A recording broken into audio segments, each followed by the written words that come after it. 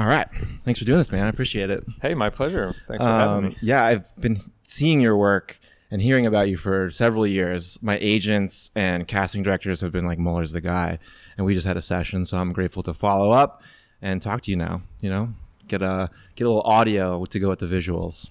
Well, thank you. I'm honored to be here and glad to talk to you. Yeah, so it's just a simple conversation, but there is one official question that starts the podcast off. Okay. And it's a little bit of a curveball. But it is, what were you up to when you were 7 years old? When I was 7 years old, oh man, playing kick the can. Oh, old school. Yeah, real old school. Yeah. That's almost 40 years ago for me. No, you've aged very well. Oh, thank you very much. I grew up in an apartment complex and high-rise buildings, and so I all the other kids I played with, that was like our main game. Well, we would play baseball a lot on the tennis courts, and then we would play kick the can. That was our biggest. How do you play kick the can? I've heard about it. So everybody would hide. One person would be protecting the can. It's kind of like jailbreak essentially. Okay, yeah. And so you'd look for somebody, and then if you saw somebody, you had to go over, touch the can, and the way we did it was you'd have to go tap tap tap. I see Michael hiding behind the blue car, and if you could say that, then they'd be in jail. And then if someone could come and kick the can, it released all the prisoners who were sitting there in jail. So it's essentially jailbreak. Yeah. Where were you playing this game? Where were you living? I grew up in New Jersey, South Jersey. Yeah. Okay. Yeah. So kind of Tri-City area, close to Manhattan. Yeah, about an hour and a half from New York area. Yeah, cool. Like closer to Philadelphia, actually. But I grew up. I was an only child for my younger years, my formative years, and I grew up in a neighborhood full of old people. So it was just me alone I had a creek behind my house, which was great because it was just like I was like a lost boy running around the woods. But I always watched movies and there'd be like the neighborhood kids, or like I always envied that. So it sounds like you had, all these people in your building who just kind of banded together. Well, it's interesting. I was an only child as well. Okay. There just happened to be, it was 3 high-rise buildings, and so a lot of us walked to school together because it was a local school and we were walkers. You were either walker or you rode the bus. So, got to know several of the kids, and we would just play after school and stuff. And but yeah. Were you a visual kid growing up? Like I always had an eye, not necessarily a good eye, but I was always like interested in the visual aspect of whatever I was doing, from sports to anything. I was like very design oriented.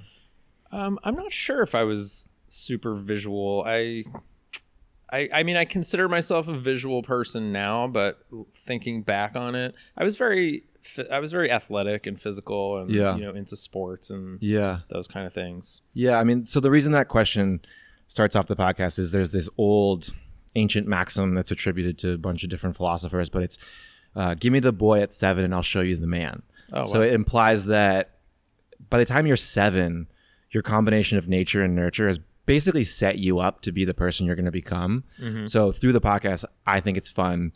I think that question throws people off and it's not what they're expecting. So it just gets us into the conversation. But B, I like to try to find the connections between the person that's sitting in front of me now and then their perception of who they were at 7 and see if I can find little ties back to that person. Yeah, it's interesting because I have 2 boys. I have an 8-year-old and a 6-year-old. Yeah, right in that range. Oh, right there. Yeah. And yesterday I was trying to find some stuff to do with them. I'm like, hey, I want to teach you guys how to play kick the can. Oh wow. And so that's probably why that's fresh in my mind.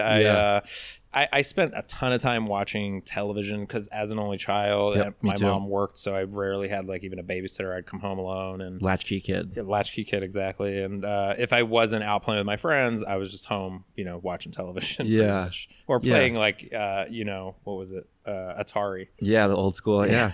But it sounds like you got that like a solid socialization foundation as a young kid, despite being an only child, which I think people, a lot of my friends are having kids and they're like, we're gonna have 1 or 2, and like I always tell them like only children come with like some issues they have to work through, like selfishness and like because you're the special one. You're like all the presents are for you. You're the only one who celebrates the birthday. You don't have to share. You have your own room, and I think I've dealt with a lot of that stuff well. Living in a fraternity helped because it got like beaten out of me. Yeah. But it sounds like you had a good balance between.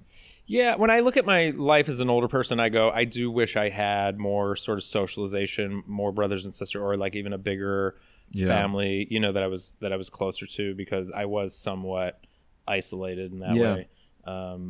And I do actually have a half sister, but she wasn't born until I was almost 30, and she lives on the other coast. So yeah, I have a half sister who was born when I was 13. Yeah. So we kind of grew up separately, and now we're close, and same, it's the best of both worlds. Yeah. But I kind of asked that question because you deal with a lot of personalities in this studio. We're in your awesome studio right now.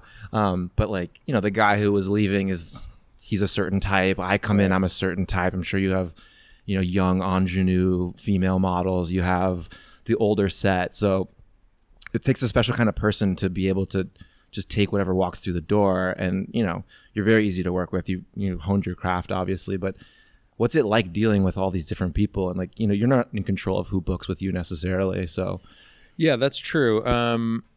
I consider myself a pretty easygoing person. I'm a bit of a pleaser. I like, you know, people to be happy. So I'm never like trying to be super in control of anything or anybody. I think a lot of photographers can be that way. You know, they have a specific vision. This is what I want. Whereas I'm like, what do you want? How do you, you know, how do you want to work? Not how do you want to work? I have a specific way of working, but I can kind of flow with most personalities. I mean, obviously, there's a spectrum to everything, and there's going to be somebody who's going to be a pain in the ass or whatever. And I have a limit, but for the most part, I work well with a lot of people, and I'm only dealing with them, you know, for 2-3 hours tops, right? You know, thin slices of a person, and people are also coming in, and they're a little nervous, you know. They there's a lot riding on their session, and well, some people, this could be their first headshot session ever. It could be their 100th. You know, they could have been multi-decade career people for sure. I'm sort of, you know, I'm approaching a decade in the industry, so I've done headshot updates pretty much every year, if not more than that, throughout while I've been in this industry. And I know what I'm looking for, but I'm also, you know, I know when I see your images, you have this style that I'm like, I want to see what he brings to the table, and we can kind of collaborate. And obviously I show up with the wardrobe. I booked a 3-look session with you or 5-look session with you. And then we had some layering options. So I'm coming in with my ideas, and then you have your style, and we kind of meet in the middle. How do you interpret, because you don't really have much communication with the client beforehand, how do you interpret what they're going for? Is it based on what they bring? Is it based on their energy? Where are their careers at? You know, stuff like that. Yeah, it's a bit of a combination of all those things. Some people come in, they have no idea. Like, I literally had a guy a few weeks ago that showed up, and he's like, do you supply the clothes? And I was like, oh, you're asking this now? He literally had like 1 or 2 shirts, and I was like, I have a few things here, but nothing great. It's just kind of like backup options. You know, or I have people that come in with like printouts. I talked over my agent. I showed my agent pictures. I got this. So again, I kind of go with the flow, and you know, can work with anybody in that regard. Did I forget the question? Just like, how do you kind of, because you're saying you like to see what they want, you're not just prescribing your style upon them. Right. So I'm just curious how you pick up like what their vibe or what they're trying to bring to the table is. I think there's generally nowadays, you know, people come in with a lot of the same types. In other words, I need a girl next door. I need a nerdy type. I need a mean girl. I need an edgy. You know, I need a going out sexy. Exactly. So there's a lot of repetition in that respect, where I'm shooting a lot of the same types that people generally need. And so, you know, obviously the wardrobe's going to have a lot to do with it's going to inform how it, that's going to inform it, the backgrounds that I choose, right? You know, because I have a very sort of structured setup. I have a lot of options in my setup, but you know, I do shoot in studio, kind of, you know, people are standing in the same spot most of the time, and I'm doing different things behind them. So yeah, it's just a go with the flow. And I'm sure you kind of, as you've progressed in your career, you know the tranches that people come like this. If it's a young, pretty girl, you're not going to shoot blue collar necessarily. Like you could maybe stretch it a little bit, but there's certain categories people are going to fall into, and based on the wardrobe they bring, you're going to. Yeah, and I'm going to follow their lead with the ideas they come in with. So I'm never the type to be like, well, I think really this is what's going to work for you. I'm like, you should have, you know, you should kind of know who you are and what you're going to play or what you hope to play.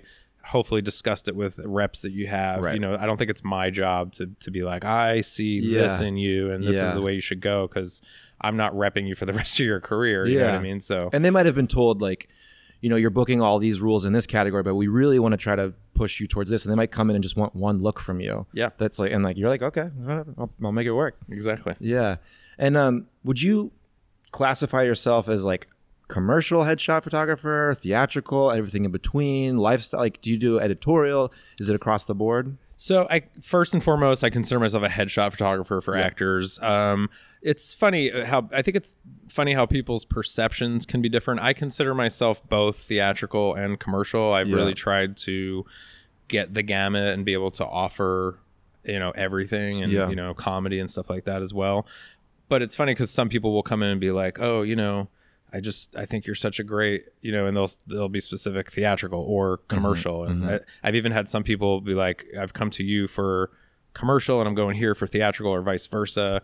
Yeah. So a lot of it, it's interesting what other people's perceptions are. I personally feel like, I've gotten well-rounded and do it all sort of well in that regard. Yeah, I mean, it's interesting because on my side of things, like, there's no clear-cut rules. We don't take a class on like what your theatrical headshots look like versus your commercial headshots.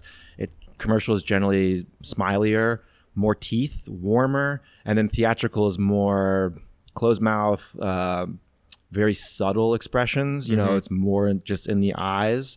So how do you reframe a shoot for theatrical versus commercial? Because for my own edification. Sure. Well, part of it, like I said before, is going to be, I'm going to choose different backgrounds for different things. Obviously, I have right now I just shot a lavender background. That's going to definitely read commercial. Yeah.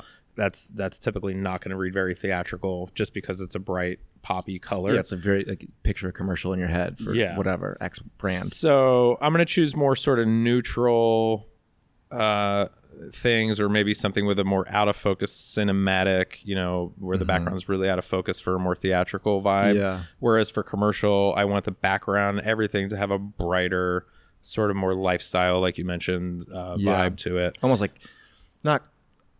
it's comic in that it's like very cut out, very like sharp, whereas in, like you're saying, the cinematic background with the lens flare and like a more of a haze, like a mood to it. It looks like could be a still out of exactly. And then on top of that, obviously expressions. When someone's doing a commercial or comedy, I'm going to encourage them to be quirky, raise eyebrows, shrug your shoulders. These kind of like use these little thoughts like who, me, or just these ideas. Whereas for theatrical, I'm going to get that little squint in the eyes. Yeah, you mentioned that to me when we were shooting and talking about. What did you call it? Like tightening your eyes? Squinch. Which was coined by another headshot guy in New York, Peter Hurley. Okay. But it works really well, which is why I've incorporated it. Yeah, I'm doing it right now. little bottom lid up. It's like I call it the Clint Eastwood. It's just that. But you got to be careful not to go too far to do the middle brow up, sort of like early Justin Bieber. Like I'm trying so hard to be a model. Blue Steel. Yeah, Blue Steel. Yeah, exactly. For sure. And I tell everyone, relax everything else. Just put the pinch in the in the bottom eyelid there. And it's those little tricks, like just look down, look up, freshen your eyes. Like these little things that seem so simple, and you're like, why do I have to do? But they work so well. And I don't know what it is about them that but that squint, it just adds a little intensity, a little mystery, maybe. Exactly. And I like to incorporate a little bit of a smirk as well. Very, very subtle, just because it gives a thought behind the eyes. And I think that's the biggest thing. When I was a young actor and I would have my headshots done, I was so focused on Zoolandering and looking. Oh, my early headshots are atrocious. Looking modelly. That my eyes were dead. Like when I go back and look at my headshot, I'm like, God, my eyes were dead. Like I wouldn't call me in either. And so I'm trying to get, something from people where they don't look dead in the eyes, because a lot of people, not a lot, but definitely a good amount of people that can do that, and just that little squinch and that little smirk can just help go, oh, there's a thought behind the eyes. So when a casting director sees it, they see something that they want to bring in. It's funny because I look at my yearbook photos from when I was a kid. You're so awkward, and they someone puts a camera in your face before cameras were ubiquitous, and it looks like I'm just using the muscles to smile. There's there's no smile. I'm not happy. I hate this. Maybe I'm out of class, which is a good thing, but I'm just thinking about how awkward I am, and it just shows. Yeah. And I remember when we'd take family photos, my mom, and a person would be like 3, 2, 1, and my mom would go and smile with a laugh, and it would drive me nuts. I was like, why are you laughing? It's so weird. And I've actually caught my little sister, because I do that now, because I'm forcing a genuine laugh to create a genuine smile. To have I'm thinking of something funny, I'm thinking of a thought, and that produces a real smile with that glint in the eye. But I don't think a lot of people know that trick of the thought. Like, you have to have the real thought, the real emotion to produce a genuine facial expression. And it's tricky to learn, but once you do it, like, and then like your eyes brighten up and it's night and day. Yeah, it's just a little physiological sort of, give yourself a little trigger and it can bring out the real thing. Yeah. I had an acting teacher that taught that if you just started going, ha, ha, and it would, turn you start to actually laugh. It's like, there's a comedian podcast that I love, Pete Holmes, where he does this thing at the end where he's like, let's fake laugh until we start real laughing. And so you're like, ha, ha, ha. And then everyone breaks and they start just losing it. And that my last 2 episodes ago with my new agent, Rick Ferrari, he was talking about how if you want to get a really genuine expression, like do a Zoolander, do something that's so outlandish that you feel ridiculous and you'll break, and then you catch that moment of that break. Yeah. And I had done a commercial for a dental brand, and that's exactly what they wanted in this video, is like us like just mugging to camera, and then like you can't help but make fun of yourself, and then you catch that like beautiful, bright, beaming smile. And he was like, "Oh, that's such great art direction. Way to go, dental brand." Nice. Yeah. So what do you do to create your own like photographic? What do you gravitate towards when you're not in your studio, when you're not like client? Do you separate photography for yourself for work, or do you go home and you're like, get a camera out of my face? Pretty much the latter. Yeah, it's like chefs. They're like, I don't want to cook. It's a bit of that. I do enjoy shooting from time to time, but I have to kind of be excited to shoot about something, to shoot it in my off time. Yeah. And it's just, I've been very fortunate. I shoot Monday through Friday. I shoot 3-4 people a day. So I'm shooting like 15, 16 people a week. So when the weekend comes, again, unless it's something that I really am inspired to shoot, I'm kind of like, you want to be with your boys and just like, exactly. Keep the lens out of my face. It makes sense. I mean, there's an interesting thing about, because I studied fine art and I'm a very creative person, and I have all these weird little projects I get into, these weird little art series I'll start making. I'll share them on Instagram, or I'll make a blog or whatever. And people are like, these are great. You should start selling them. And as soon as I try to monetize it, I lose interest. Oh, wow. And I'll shut down, because it becomes almost like it cheapens it. It's not something I want to do just for me. It's something that it's a, what is it, occupation versus vocation, right? It's no longer just this like purely expressive thing. It's like kind of feels like you're selling out a little bit. So I totally get that you're like, you go home and you're like, that's my world, that's my professional world. And then I think it goes from being just creative and doing what you want to do to now having to think, how are the people going to respond to this so that I can monetize it? And so you start putting yourself in a box without even realizing it, and that takes your motivation away. Yeah. And I mean, it kind of applies the same way to like an acting career. I mean, I always had an inclination to be in front of the camera. Like, I didn't know why. I was in St. Louis. I had no ties to this world, but it's not, I wasn't like a showy kid. I wasn't putting on productions. I was drawing. I was being very visual and creative in that way. So I can be on set all day and like, be drained of that muscle when I get home, but it leaves something in the tank for my other creative pursuits, So the balance, it's feeding you. Yeah. It's feeding me while not like wasting my energy that I have for whatever my personal projects are. And I think it's important to maintain some, there was a Instagram quote going around that's like, people forgot how to have hobbies, because everything's side hustles, everything's like part-time, everything's like, my blog has to get affiliate promotions and all this stuff. It's like, just have a hobby. It's okay to go do something that doesn't make you money, and it's even more pure and satisfying if you can do that without having to show everybody that you're doing it. And like, I lived abroad after I graduated college, and I was when I first got into photography, and I had my first DSLR, and I loved taking photos and sharing them. And then like Instagram came around, and everyone was taking really good photos because they were learning through osmosis how to create beautiful compositions. But it was so disposable that I recoiled from photography a little bit, because it became not special anymore. It wasn't like my thing. I have almost the same experience. When I started learning photography, digital had just started. I'd say it was like 2006. Yeah. And I was really intrigued by learning how to light and, just learning all the ins and outs of photography and lighting and exposure and color temperature and all these things.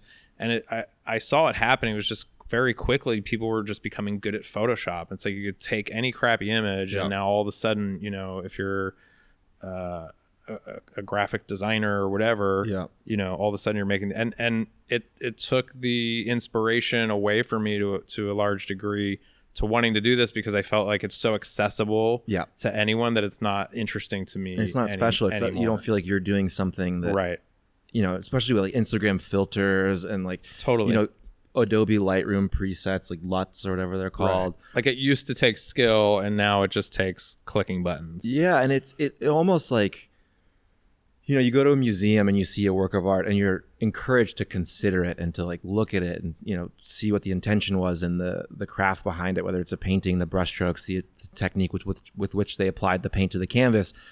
And then it became this thing where people were on Instagram making really cool, interesting photos, and you scroll through it with a flick of a thumb and it's just like, cool, got it.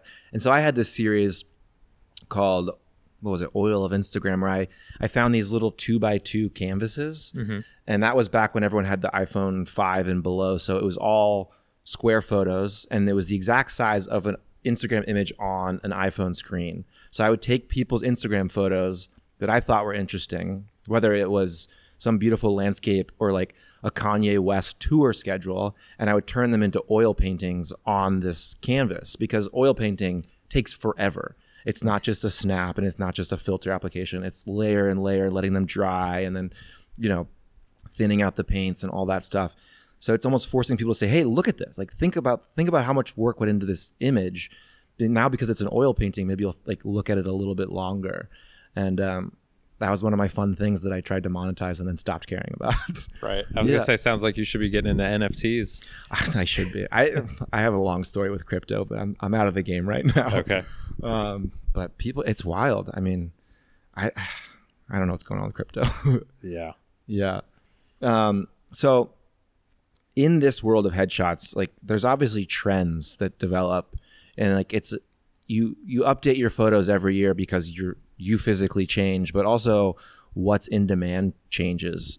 Are you tracking that? Do you feel like you're just at the forefront of it and people are following your lead? How does that work? I think that there are small changes that are happening, but the bigger changes sort of happen, I think, when things went from being shot on film to being shot on digital.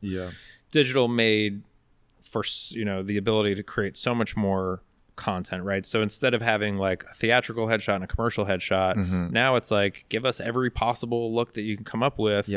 And, you know, have 20 pictures on your casting profile and show us what you look like as a business person, and you know, this and this and this. But you could have like severe business person, smiley business person, right? Like casual, neutral business person, mid-level office worker. So you know, we did a session. I had 535 photos out of it. You know, so it's like a lot of options.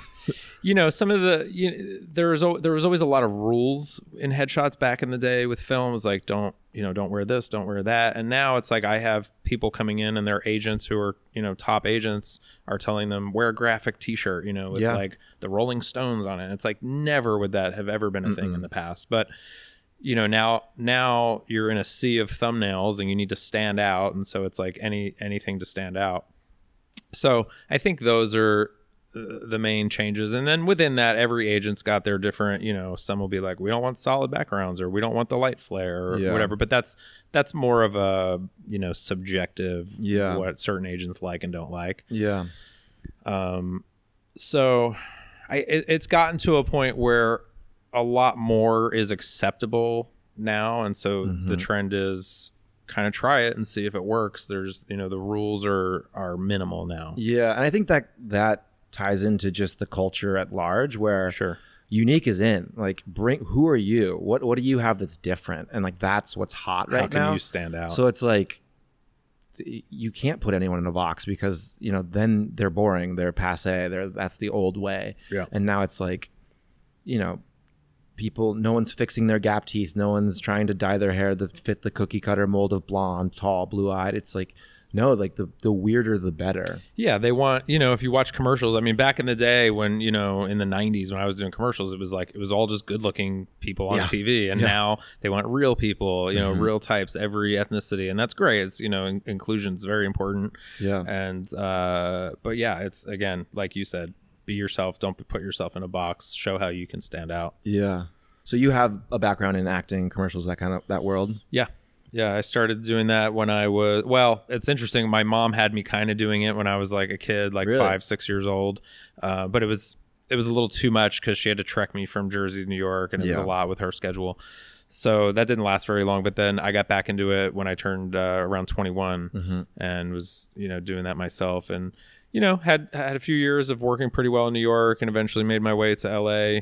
Yeah. And was pursuing it out here. Did plenty of commercials, a lot of print work. Did a couple like TV gigs and a few like little indie stuff. But when I transitioned into photography, I was kind of juggling doing both things for a while. And then photography just got to the point where I was busy enough that auditioning became like, a hassle. And photography was just obviously the more open door for me. And you said you started getting into photography around 2006. Yeah. And so that's when you started kind of shooting headshots while balancing acting. I knew that I wanted to do headshots, and I originally I wanted to do it just as a side hustle, to kind of supplement my acting income. Sure. Exactly. I was like, I can make my own schedule. But I co-produced a film with a few friends in Oregon, and while I was on the set, I had just taken my first photography course, and the DP on the set let me use his DSLR, which is brand new because I only had a film camera and DSLRs were new. I mean, digital. And so he was like, yeah, mess around with it. And so I started doing all the behind the scenes. And the director at the end was like, these are the best behind the scenes photos we've ever seen, whatever. And so I was encouraged, came home, got my own digital gear together, and started shooting friends out of a friend's garage. Yeah. It's an expensive habit. That's where it's photography. Yeah. It adds up. But you also kind of made a wise transition because end of, the early 2000s, the aughts or whatever those years are called, it used to be if you were in a commercial, all commercials were on TV. New media wasn't a thing. The internet wasn't what it is now. If you, mostly SAG nationals, if you booked a commercial, you're clearing 5 figures minimum, and like maybe more, maybe 6 figures for a big campaign. Not so much anymore. Right. So maybe smart move on your part. And I was just having coffee with Angel Lin, who was a guest on the podcast a few episodes ago. And we were talking about how this middle class of actor from commercial to theatrical is kind of falling apart, where it's you have your Marvel superheroes and you have your indie people, but there's like the working man, journeyman actor is not making the same living that they once were. Yeah, I feel like the people that I talk to that I shoot that are really working commercially, that are surviving as commercial actors, have to do like 12 commercials a year to survive. Oh, 12? Yeah, more than that. 12 or more. Yeah. Yeah. I mean, I'm in a world where I do maybe 50-50 split print and commercial. Okay. But my goal is to be booked every week minimum. I want 1 or 2 shoots a week. And that's, print day rates versus non-union commercials with buyouts versus, with the occasional SAG like mailbox money job that's like, okay, that covered me for months. Right. But yeah, it's more of a hustle for sure. And I was telling one of my exes moved out here in 2009 and like went to a commercial audition for fun and booked it. And her agency, and then she became like an it girl in the commercial world, but they were turning down jobs for less than 40K because it just wasn't worth their time. And I'm like, wait, what? So it's the same with the film industry. You have your Marvel movies for $300 million and you have your little indie movies, but the $10 million movie doesn't really exist anymore. It's one of its tent poles or like scrappy crowdfunded jobs like that. So middle class is falling apart. It's tough. The industry has narrowed for sure. And you have celebrities doing television gigs now. Oh yeah. That used to be, celebrities on TV shows, one thing, but celebrities doing commercials, I'm going up against famous people in these, like the Hyundai commercial. It's like, fuck, how am I going to survive? But there is a road where if you're committed, which is a good thing and a bad thing because it takes a lot of hustle, but it also weeds out a lot of people who think this is going to be an easy road. And it's not. Definitely as you, I'm sure, know. And I mean, just LA is an expensive city in general. No matter what career you've taken, you got to pay that rent. For sure. But I'm curious, when someone comes in here and maybe they're new and they're uncomfortable, not because of you, just because this is a new world for them, what do you do to put them at ease and, like, you know, have them give their best self, portray those genuine emotions as opposed to something that's more like stock smile? I try honestly to just converse with them. I usually start out when I can tell someone's nervous, or a lot of people even tell me straight up that, you know, like, this is my first time, or I'm nervous. And I kind of just put them at ease. I go, everyone comes in nervous. When I have my headshots done, I'm nervous. So like, I get it. Don't worry about it. I'm going to make it easy. And then, yeah, once we start shooting, cause I have a whole like explanation that I go through with people, and then I just try to converse, and I really do try to keep it simple. I've found that when, you know, you're working too hard, people just get in their head, and I would rather them be a little more in their body than in their head. Yeah. So yeah, I really do just try to keep it as simple as possible. That seems to be the key for me. And I think being upfront and saying I'm nervous is a really good first step in terms of getting rid of that, because like, trying to impress you as the photographer by pretending you're not nervous is not helping anyone's cause. Right. You're like, why is this off? They're like, I'm not getting what I want. I wish I could just open up. So just say, I'm nervous. I've never done this before. Or like, you know, I did one of my first theatrical sessions with a photographer I've worked with commercially. And I told her, I was like, I don't really know how to shoot theatrical. And so she kind of gave me some tips and helped me get there. And then I was like, can we try some like black and white, kind of like shirtless, more like editorial pouty face? And I was like, I don't really know what I'm doing. And she's like, well, you're doing it. And I was like, okay, good. I'll just keep doing what I'm doing. But be open about it. And no one, I mean, they're paying you. So like, they're not on some set where they're, you know, they've gotten a job they probably weren't prepared for. It's different. If if you're paying for photos, like, give them all the information they need to help you be your best self. Yeah. I think that's huge. And then, you know, I was talking to my new agent about, you know, photos and putting together mood boards and stuff. And he was talking about the longitude and latitude of the face. Like, you know, if you shoot up on someone, it's going to give them more of a high status position because they're looking down on the camera. If it's, you know, if you're looking up at the camera, it could be a little more supplicating, more like, you know, relatable. Do you factor that in when you're shooting?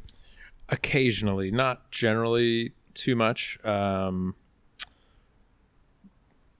Yeah, not generally too much. I try to get all angles, and I shoot right into the computer, so we're getting instant feedback and seeing what's working. And a lot of times I'll compare different sides of the face, or I'll compare shadow on this side versus shadow on that side, you know, to see the symmetry and those kind of things.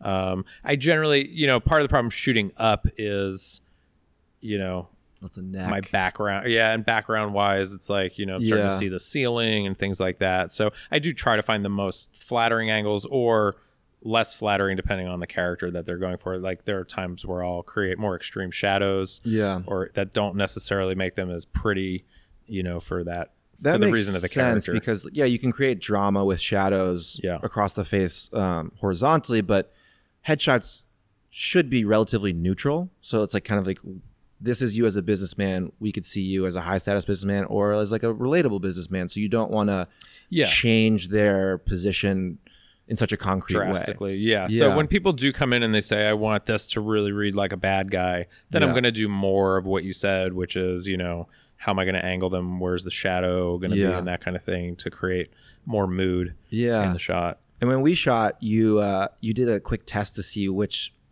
side was my good side. Yeah.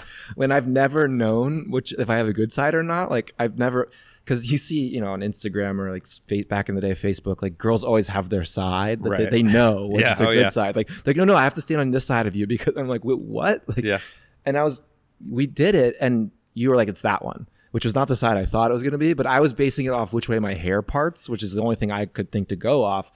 But I saw the difference immediately. Yeah. And what are you looking for when you do that? So that's what you said is a very common thing. People tend to think it's like, oh, well, I have a dimple on this side and I don't like it, or I don't like, or my hair part is a big one. Yeah. And honestly, it's the symmetry of the face. So, you know, from one angle, a lot of times, like, one eye will look bigger, one eye will look smaller, and then you turn the other way and the eyes are much more even. Right. And so it's those sort of things when it comes to symmetry, because, you know, they say good looking people are very symmetrical, like straight on. Very, but isn't everyone symmetrical? Aren't faces symmetrical? Some are definitely less than others, and it does make a difference.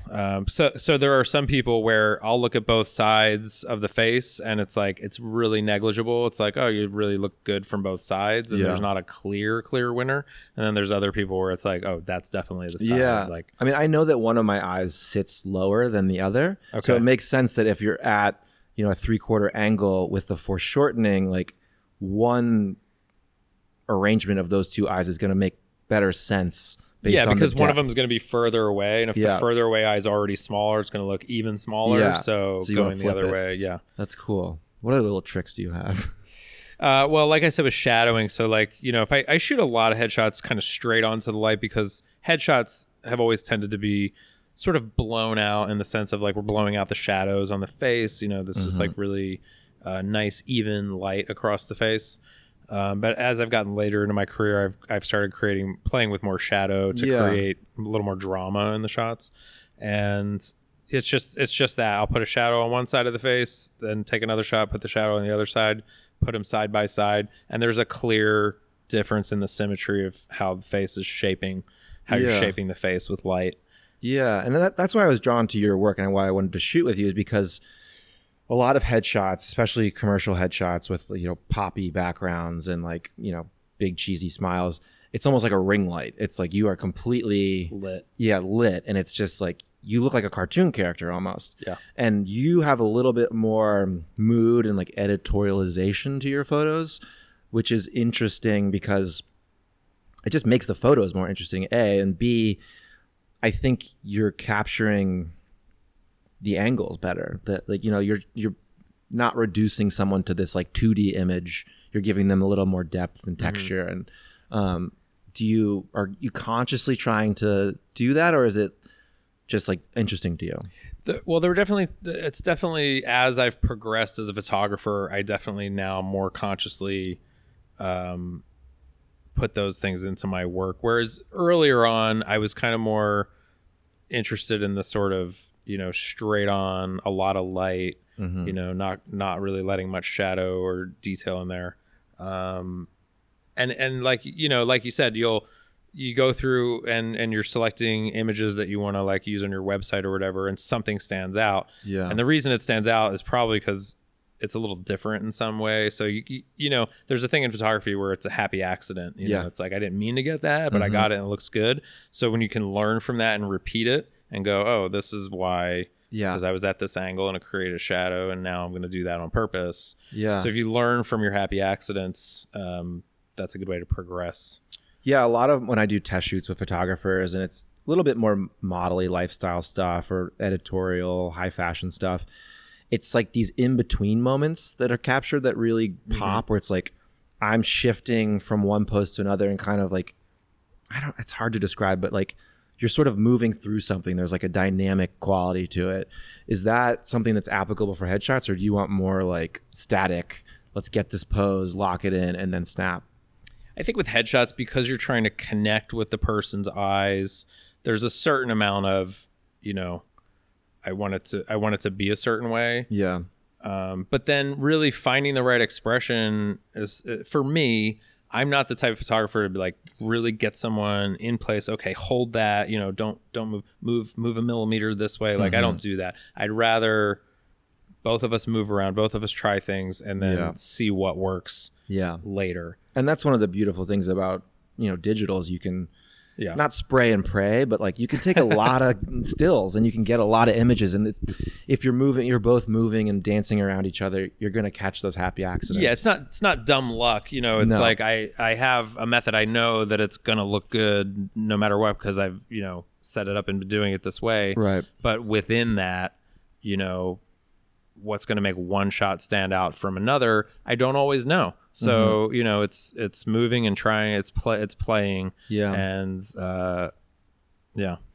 And you're talking about expression. So the theatrical expression has always kind of befuddled me because it's so close to like just deadpan neutral, but like it's almost like a little bit of smirk, a little bit of like suspicion.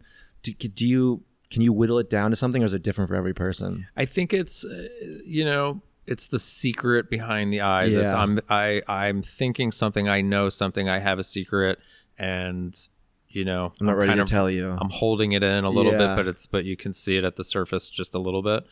And I have a friend who's like a really successful actor, and I remember years ago him saying that he's like, I got this one shot from this guy, and the reason it works is because it looks like I have a secret behind my eyes, and that shot got him in so many doors. Yeah. And so that's just a really important thing. LA, there's a lot of beautiful people. It's not just about, having a square jaw and being beautiful. It's about, I've got something in my eyes that makes me interesting. Yeah. Killian, who comes up on almost every podcast, commercial, teacher or whatever you want to call him, but he talks about when you go into a callback session, he says you should always leave every callback and treat yourself to your favorite thing. And like I always get ice cream after callbacks because he's like, if you're in the callback thinking about the ice cream shop you're going to go to, what flavor you're going to order, you have this like, it's like a secret behind your eyes. Like, I'm not in this room, I'm getting ice cream. And they're like, what is going on with that guy? Like, why does he have this glint? And that it sets you apart. You're not hungry for the job, you're hungry for the ice cream. And you're like, that's pretty smart. Yeah, I think that's a really good way to go about it. And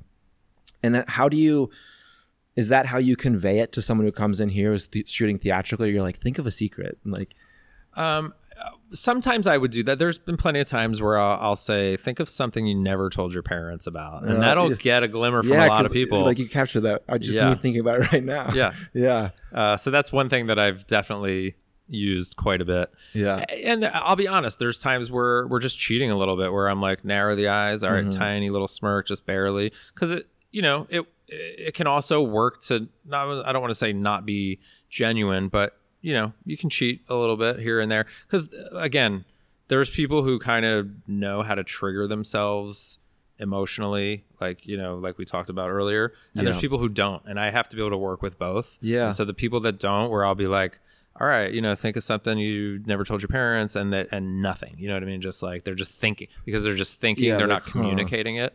So sometimes I need to help people cheat a little bit. Yeah. What do you have any other prompts? Like, think of something you never told your parents, gives you that good kind of theatrical smirk.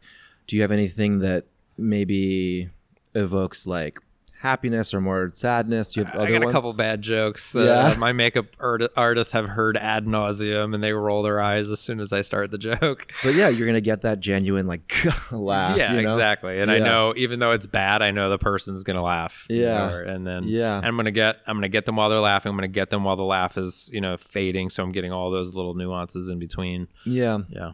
Obviously, communication, openness, being playful, respecting you as a photographer, but also respecting yourself as an actor, and then meeting in the middle is important to produce a good shoot.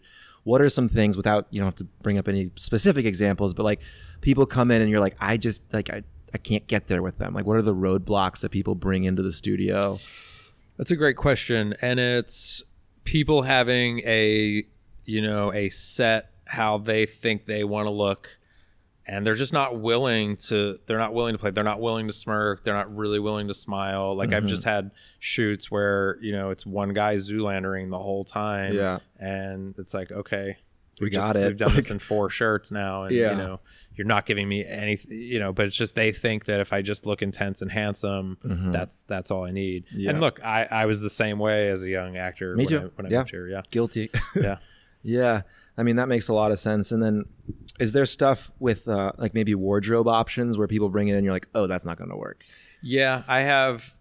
And that's not most of the time, but there's definitely times where it's like someone brings in 3 wrinkled shirts and I'm like, really? Yeah, maybe 1 wrinkled shirt for a certain look, but right. But it's just like, I've had people come in, like their clothes are in a Ralph's bag, and it's like, you just pulled these off of your floor, threw them in a bag and came over here. You gave it hardly any thought. And so it's like, but look, you're taking the lead. So you're letting the photographer know how much time you've put into this, how important this is to you. Yeah. And it's like, I'm not saying that I'm going to only give what you give, but it's like, if you're not putting in the time and effort, I don't know how much you want me to really. I'm going to do my best. Fix you, but I can't. Like I can't go to the store with you and go pick this. But you do have a steamer for them. I do have a steamer. Yes. Might highly recommend a steamer. Are there any clothing options that are just like photographically nose, like patterns, stuff like that? I mean, there are some things that'll create like a moire where it does on the eyes, but for the most part, no. Yeah.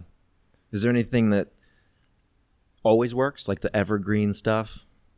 There are certain classic things like girls or even guys in a denim jacket, like denim jackets work really well. A lot of people shoot the leather jacket look for the edgy thing. Sure.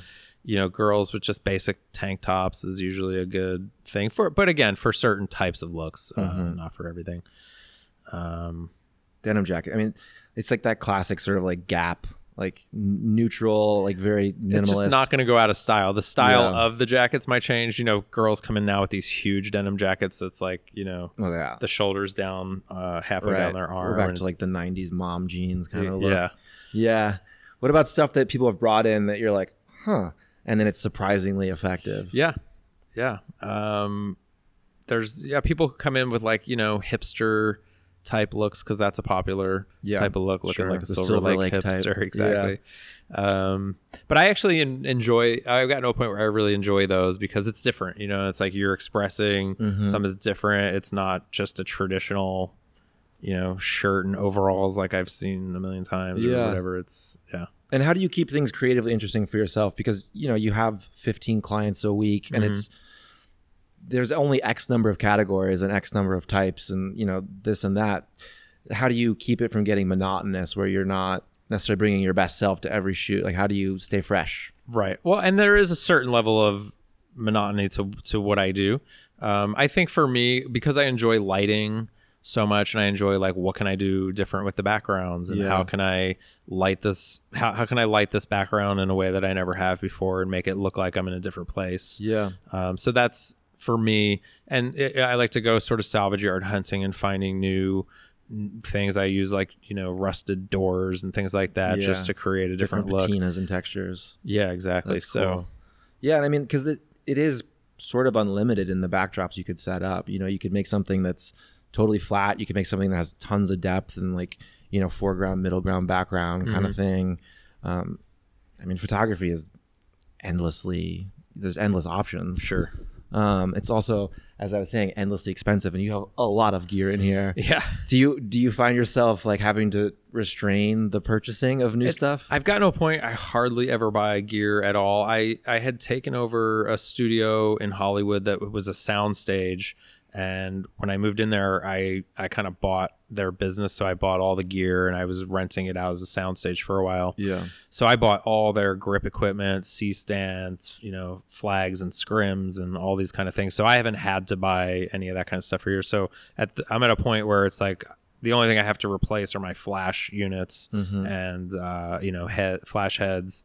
And my camera bodies and stuff. I've used the same two lenses for 10 years. What lenses do you use? I use an 85 millimeter. I think it's a f1.2. The prime? Is that a prime? Just like 85? Yeah, it's a prime. Yeah. And then I have a 105. It's a 105 millimeter macro. I'm a Nikon shooter. So those are my two. And I really use the 105 the most. Yeah. What effect does that give you?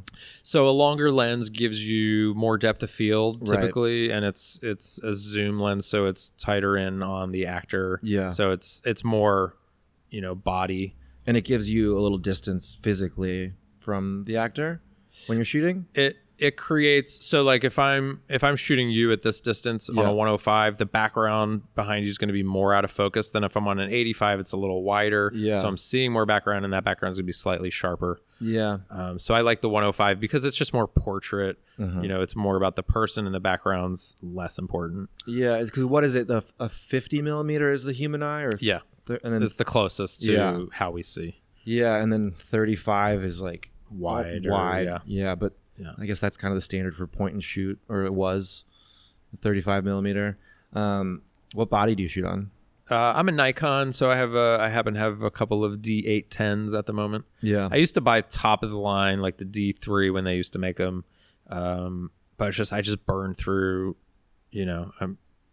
just so many rotations that I'm shooting. So it's like it's a ton of images. And not only that, like nowadays camera bodies and pixels, it's like they're all pretty good. It's really lenses are more important. So yeah. And then one thing that's really helpful for me when I'm shooting is seeing the monitor, because I can adjust in real time, you know, as you adjust in real time, because you're seeing through the viewfinder what I'm seeing on the monitor, which is, you know, when the photographer has the camera hooked up to a computer. So I'm seeing each image roll in, you know, full size. And because I've been around the block, I know, I need to shift a little bit this way or that, or, you know, my expression's a little stale. Do you find that some people benefit from the monitor, or some people don't want to see it? There's a few that don't want to see it. For the most part, people really appreciate it because they're getting instant feedback. Before, I used to shoot tethered into the monitor. You know, you would show them on the back of the screen and it's small and you're kind of squinting and they're like, okay, I think that looks good. And then they get home and they're seeing them on a computer, and then you're hearing back from them like, oh, I didn't like my makeup, I couldn't really see it, and things like that. So, you know, one of the reasons I shoot tethered is to just sort of like get all the possible problems out of the way. Make sure you're liking what you see. It's, you know. Yeah. And I mean, I find that really helpful even on set. You know, there's usually Video Village if it's commercial, or they might have a monitor if they're shooting print. And they're not thinking about you necessarily. They're getting what they need. But like asking to see the monitor can be so helpful. Yeah. Because, I mean, as simple as like my head might not even be in frame, and I'm like, oh, I don't have to worry about my face, which makes my job easier. And also, like, I can see the composition they're going for. I don't know what lens they're on. I don't know how much is in frame, and then I can change my body positioning to suit what I think the photographer is going for, and then we'll find those happy accidents. And I'm not trying to force my artistic direction upon it, but it's really helpful if you think it's appropriate to say like, hey, can I just take a peek at what you guys are doing, or like look around the back of the camera even, because photographers will more often than not be happy to show you because they know that it informs what you're doing in front of the camera. I was really resistant to shooting tethered at first, but once I started doing it, I was like, oh, this is the way to go. Yeah. You know, and now the only downside is I feel like I can't quite move around, or I can't be like, oh, let's go shoot over here. I'll open the door and we'll shoot here. You know, things like that. But the benefits outweigh the negatives for me. Yeah. And then just on the business end of things, like, so what's your workflow for a shoot? Yeah. Like I book with you, 3 look session, 2 hours or whatever it's going to be. I come in, we cycle through the different looks, different backgrounds. They're all tethered to your computer. Then what happens? So I shoot into Capture One. And what I do, I start out with a couple test shots, and then I adjust the contrast and the color and, you know, those kind of things just to kind of get it where I think it should generally be. And then subsequently every shot that comes in will apply, you know, the adjustments that I've given it. And then I go through, I get rid of all the blinkers, you know, while you're changing into your next look. I'm saving them as high res images. And I personally start uploading to Dropbox while we're shooting. So I'm uploading them into Dropbox. Yeah, I got them super fast from you. It was great. And then I also save the entire batch at the end in low resolution, because I give the clients both high and low resolution.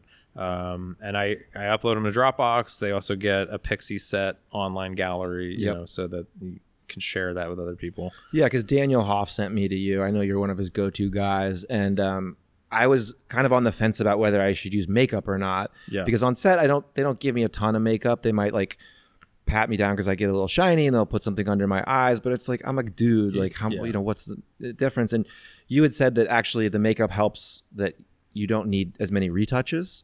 And I don't think we did any retouches for my shoots or my shots. And do you find that's helpful? Like, I think it depends. I think that when I first started, I really wanted all guys to have makeup, and I've really eased up on that. Daniel personally prefers his clients to have makeup so that he feels like you don't have to retouch. He selects a lot of images, and he wants to like move with them as opposed to sending them back to you for color correction and retouching. And then when you do retouching, what are you focusing on? Because I've played around with some of my own headshots that either I've shot myself or old ones, and like sometimes you start making adjustments, you pull back, like, whoa, I did way too much. So blemish removal, obviously, flyaway hairs, veins in the eyes, those kind of things, whitening the eyes and things.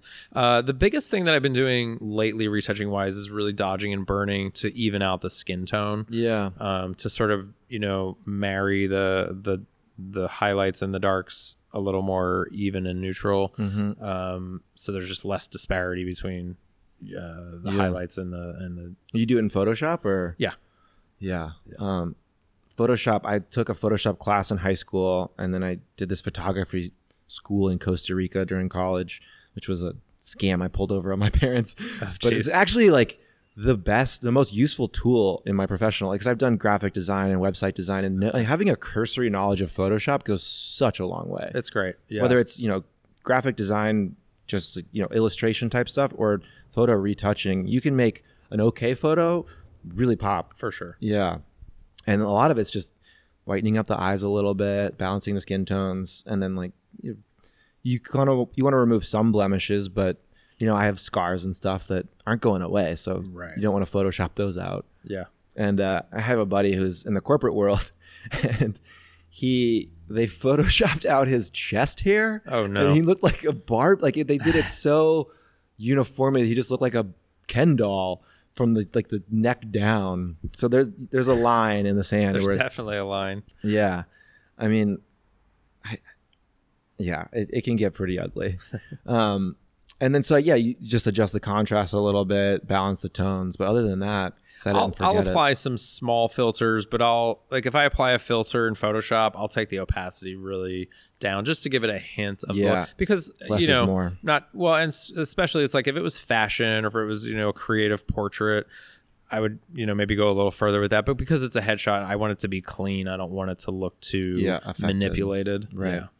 And then how do you feel about when people share your photos, they slap a filter on there on Instagram? Does that bother you? It bothers me if they didn't do it well. Yeah. I can always tell when someone has applied a filter. It can bother me. Again, I'm easygoing, so I'm not going to say anything to them. But because it's representing your work. Like, new shot with David Muller, and it's like, oof. David didn't do that to the shot. That's Oslo. Right. Yeah. Are you big Instagram guy? I know you had an Instagram fiasco. I had a fiasco. I got hacked recently. I do more on my personal account. I have someone who helps me run my photography account. Yeah. So I have kind of minimal hands-on with that. That's a good way to be. I pick all of the images that I want to use, and I'll help with the captions and things like that. Yeah. You got hijacked. Yeah, so it was Monday morning. I'm going through my emails, trying to sort of get them done quick because I had a client getting ready to come in. Yeah. And I had this one email that looked like it was from Instagram, and it says, "You're under copyright infringement." And as a photographer, the first thing you're thinking is, oh, it's someone complained that I posted their photo. Yeah. And so I clicked a button, and it showed me an image that we had posted, a few days prior, and it said, "Click here to dispute." And I clicked it, and then all of a sudden, I'm just on this page of Turkish writing, and that was that's how they got you to click the link. My social girl was like, I can't log into our Instagram, we're locked out. I get an email that says, I have your Instagram, message me on WhatsApp, you can buy it back, which I didn't even reach out to them. I'm like, good for you. F off. We don't negotiate with terrorists. Exactly. And I was like, and I have no reason to believe that if I paid them that they would give it back anyway. Right. So we literally messaged Instagram daily. We would just get automated responses. It was super frustrating. Yeah. Just feel like you're spinning your wheels getting nowhere. Someone reached out to me and said, hey, this guy helped my friend get hers back. And he was a hacker from India, and he got it back in 4 days. Really? Yeah. Did you have a big following on there? Because I have 19. I had 19.3. That's sizable. 1,000 followers. I guess they're just targeting big accounts who they think they're targeting anyone with 15,000 or more. Because you would go, if you looked up the name, they changed the name, and they even said in the bio, they changed the bio to this account is being held to be sold back to its owner. It was just blatant as can be. And they had about 50 different accounts that they had. And I guess some over. people pony up. They'll just be like, I need my social fix. I don't know if they get it back or not, but that's scary. I mean, I've gotten so many emails that look like one thing, and so then I'm like, wait, don't click. You have to check the address that it came from, and the address is always sketchy. Well, it's got to be Instagram.com or don't do anything. Yeah, that's good on you for holding out and getting it back. Yeah. Was it expensive to hire the hacker? It cost me $1,000. That's not too bad, all things considered. Yeah. What did the terrorist want? I didn't ask. Yeah. So we had read an article of the same thing that happened to another photographer in a different part of the country, and they had quoted her 600. She apparently got them down to 400, but we couldn't find out from her. We reached out to say, like, did you actually pay or how did you get it back? And we didn't find out. Yeah, I got an email that was, they were like, we have photos of you, deposit this much Bitcoin in this account or we'll release them. And I was like, going through my mind, I was like, there's no photos out there I care about. Like, go ahead, like, release them. I don't know what they are, They're but just fishing. They're not worth my Bitcoin because people are sending nudes or whatever, and they're like, oh shit, they got them. There's so many scams, and it's such a moving target where you got to be so careful with that kind of stuff. Yeah. Well, I don't want to take up all your time, but as we wind up, I'm curious what advice you'd give to the next person who walks through your door to ensure the most seamless shoot possible. What are the few things you tell them?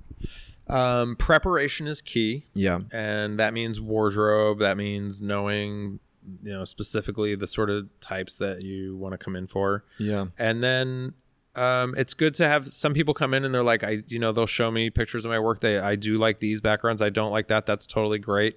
And then besides that, sort of let go, lower your expectations not in terms of having good shots or not good shots, lower your expectations in the sense of wanting your shots to come out a very specific way, because generally you're not going to match that expectation. Yeah. And I have a really cool story about that. When I was a young actor, there was a guy who was like, digital was brand new, and he was like, I'll shoot for free, just testing digital. Mm-hmm. And we got this one amazing shot of me that I loved.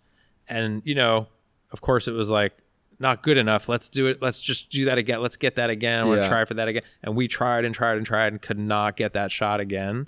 And it's like, if I couldn't get that shot again 10 minutes later with the same photographer and the same lighting and the same wardrobe, that really told me something about expectations. And it's like, let go, have fun, move around, try things. The best shoots I have are really when people are willing to play and they're, willing to look like an ass to some degree, because you're not going to use every shot that you take, but those nuances in between, like you were saying with the editorial type shoots, those little in between moments, that's where the magic happens. Right. So you just have to be willing to let go and play. So that's my advice: be prepared, but then let go. And it's kind of the same that you would advice for actors. It's very actually advice, because the best auditions I have, the ones that I book the most are the ones where I'm like, that did not go how I expected. Right. Yeah. But it went the way it was supposed to go. It was how they expected to go, how I expected to go, and it met in the middle. Yeah. And it may have been like a little weird for me, but the ones where I'm like, I nailed it, it's like, you probably forced your opinion upon them so much that they're like, get out of here. And then you don't get even call back. So that's great advice. I think, being prepared and then not, loosening your expectations is huge. Yeah. That's awesome. Well, thank you for doing this, man. I really appreciate it. My pleasure. Thanks for having me. And I'm going to share a bunch of images with this podcast. It'll come out on Thursday. Fantastic. Thanksgiving. Look forward to it. Thanksgiving episode. Look at that. All right, man. Thanks again. All right. My pleasure. Thank you. Bye, kids.